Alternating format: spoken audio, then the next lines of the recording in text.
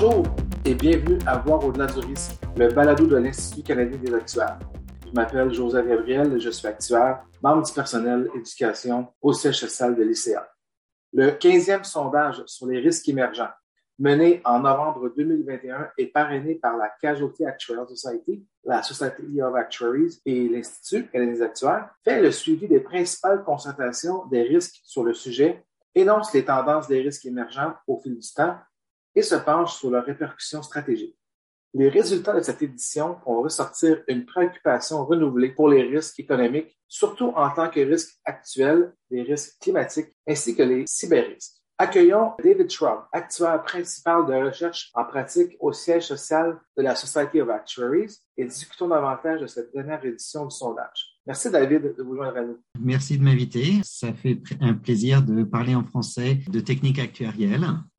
Pouvons-nous débuter l'épisode en se rappelant le contexte du rapport? Pour les personnes qui ne sont pas aussi familières que d'autres sur ce rapport, c'est la 15e fois que l'on fait un tel questionnaire et un tel rapport. On a commencé en 2008, ce qui nous donne pas mal de données, une belle série temporelle. C'est un questionnaire où les personnes répondent et donnent leurs opinions sur ce qu'ils pensent du risque. C'est quelque chose, comme vous l'avez précisé, qui est sponsorisé par la CIASSOA. Et on pose toujours les questions en mi-novembre, ce qui est assez important. Comme ça, on a quelque chose d'assez consistant d'une année sur l'autre. Et on a tout un bloc de questions qui sont similaires d'une année sur l'autre. Et donc, comme ça, on peut voir vraiment les choses évoluer d'année en année et faire une projection comme ça. C'est extrêmement important, extrêmement intéressant. Effectivement, merci. Y a-t-il des constatations clés qui vous ont particulièrement surpris dans cette édition? Oui, ce qui est vraiment remarquable, c'est que on peut voir les choses évoluer dans le temps. On voit les risques économiques qui remontent et qui émergent de plus en plus. Les prix sur l'énergie, les rapports sur la monnaie se retrouvent dans le sondage. Et c'est intéressant parce qu'on voit aussi, avant, il y avait la pandémie qui oblitérait tout, qui était extrêmement forte, tant en risque émergent et en risque actuel. Et on voit que maintenant, ça retombe et on peut voir les autres risques qui se retrouvent et l'inflation de 6-7% aux États-Unis et bien sûr dans tous les esprits. Et donc, c'est normal que les gens répondent sur les prix, sur les risques économiques. Oui, c'est intéressant. Dans cette édition du sondage, une question concernant la grande démission a été ajoutée. Quels sont les réflexes tirés de cet ajout? Alors en fait, comme je disais auparavant, on garde un bloc de questions identiques d'une année sur l'autre pour pouvoir faire des analyses. Mais également, chaque année, on ajoute une ou deux questions ou on change une ou deux questions pour coller à l'actualité, pour comprendre un petit peu qu'est-ce qui se passe là-dessus. Et donc, Great Resignation, Big Quit, la grande démission. La grande démission en français, c'est quelque chose que l'on vit actuellement. Beaucoup de gens ont fait un pas en arrière, se sont dit, est-ce que je suis dans la bonne voie? Est-ce que c'est le métier que je veux faire dans ma vie? Et pas mal de gens donnaient leur démission. Et forcément, les compagnies d'assurance ont été touchées. On dit bien sûr que les compagnies d'assurance jouent un rôle essentiel dans la société, dans la cohésion de la société, et c'est une mission critique pour la cohésion de la société. Mais certains veulent complètement changer leur vie. Et on voit ça dans les chiffres. 63% des gens ont reconnu qu'ils étaient impactés, qu'ils étaient touchés par cette vague de démission. Et même 10% ont été impactés par toutes les options. Disparition de staff et difficulté à recruter d'autres staff. Je discutais avec l'auteur précédemment. Les managers du risque sont généralement recrutés en interne, des leaders de ligne. Et donc, si le staff en risque part, probablement que le staff dans d'autres branches de la compagnie part aussi. Et donc, c'est un problème pour toute la compagnie. Donc, quelques chiffres, 54% des personnes interrogées ont perdu un employé, 41% ont des problèmes pour recruter. Donc, c'est vraiment un problème et c'est vraiment quelque chose que l'on voit apparaître clairement dans notre sondage. C'est vraiment intéressant. Je vais peut-être poser une sous-question, mais je ne sais pas si vous avez la réponse, David. Quand on parle de grande démission, donc j'assume que les questions se rapportaient à l'ensemble d'une entreprise, mais est-ce qu'on a quelque chose de plus concret pour les actuaires en particulier? Parce que je me dis, un actuaire, c'est quand même un processus, devenir un fellow de la SOA ou de l'ICA ou de la CAS.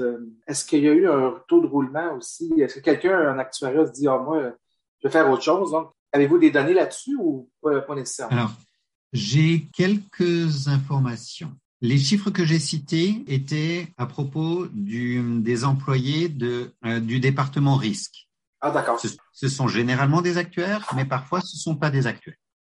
Par contre, votre question plus globale, comment la grande démission a impacté la communauté actuarielle, j'ai plus des réponses anecdotiques. On a vu un assez gros changement. On a vu des gens qui changeaient de travail. On a vu des compagnies qui avaient un petit peu plus de mal à recruter, mais j'ai plus l'impression que c'est des roulements, des changements de position en interne entre une compagnie et une autre compagnie, plutôt que des changements. Je ne veux plus faire de l'actuariat, je change complètement de travail et de voie et encore une fois, c'est mon interprétation basée sur quelques anecdotes. J'espère ne pas m'être trompé trop. Non, merci. Non, je trouve ça intéressant parce que, comme je disais, c'est une profession qui est assez spécialisée. Le processus pour se qualifier est assez ardu. Donc, je me demandais à quel point les gens pouvaient peut-être laisser de côté toutes ces années à se former. Mais enfin, pour terminer, quelle perspective tirez-vous lorsque vous comparez les réponses aux questions sur les risques actuels et celles sur les risques émergents? Le risque qui est le plus important et qui a changé le plus est, surprise, surprise, la pandémie. Bien sûr, en tant que risque courant, risque actuel, il y a 2 ans, c'était relativement faible, de mémoire vers les 2%. L'année d'après, novembre 2000, c'était à 45%, mais maintenant, c'est retombé à, je crois, 27%. C'est un petit peu ce qu'on attend. Le fait que 45% des gens disaient que c'était le plus grand risque actuel fin 2000, c'est normal. Que ça soit encore le plus gros risque actuel à 27% est compréhensible, même si on se doute que les risques cyber, les risques climate change deviennent de plus en plus prépondérants. Donc, ce qui ressort du questionnaire, ce qui ressort de cette étude est un petit peu conforme à nos attentes. Merci David. Donc, ça fait le tour des questions qu'on avait préparées pour aujourd'hui. Aimeriez-vous énoncer une dernière pensée à titre de note de conclusion? Simplement, ce rapport que l'on fait donne les considérations clés. Et nous le publions rapidement parce que c'est important pour les managers de risque, pour qu'ils puissent remplir leurs obligations, ORSA et autres. Un petit peu plus tard dans l'année, nous allons publier 2 rapports. Le premier rapport est le rapport complet. Il contient l'analyse quantitative, mais aussi qualitative des réponses de ce questionnaire. Nous allons aussi publier un rapport sur l'applicabilité de ces résultats pour que ce soit plus facile aux gestionnaires de risque dans les entreprises d'utiliser ces résultats dans son travail de tous les jours pour gérer les risques de la société. N'hésitez pas à vous enregistrer sur l'INARM, un groupe de managers de risque, ou vous enregistrez avec la SOA-CIS ou l'ICA pour être dans les tablettes et pour pouvoir recevoir ce questionnaire et répondre l'année prochaine à ce questionnaire pour la 16e édition. Merci David d'avoir pris le temps de vous joindre à nous aujourd'hui pour discuter de la 15e édition du sondage sur les risques émergents. Alors, cher auditoire, c'est ce qui met fin à l'épisode d'aujourd'hui. Si vous avez aimé cette entrevue, n'oubliez pas de vous abonner pour ne pas manquer les épisodes à venir.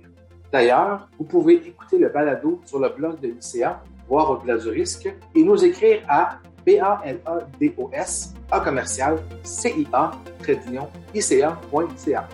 Nous aimons toujours lire vos commentaires et vos idées. Je m'appelle Joseph Gabriel et merci d'avoir écouté Voir au-delà du risque.